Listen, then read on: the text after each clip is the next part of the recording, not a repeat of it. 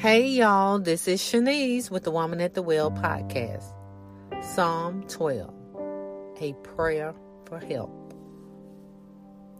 Help, O Lord, for the godly are fast disappearing. The faithful have vanished from the earth. Neighbors lie to each other, speaking with flattering lips and deceitful hearts. May the Lord cut off their flattering lips and silence their boastful tongues. They say, we will lie to our heart's content. Our lips are our own. Who can stop us?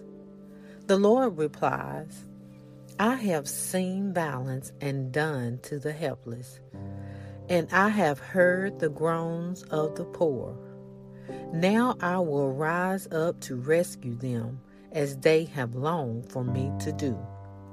The Lord's promises are pure, like silk refined in a furnace, purified 7 times over. Therefore, Lord, we know you will protect the oppressed, preserving them forever from this lying generation, even though the wicked strut about and evil is praised throughout the land. Have a great day.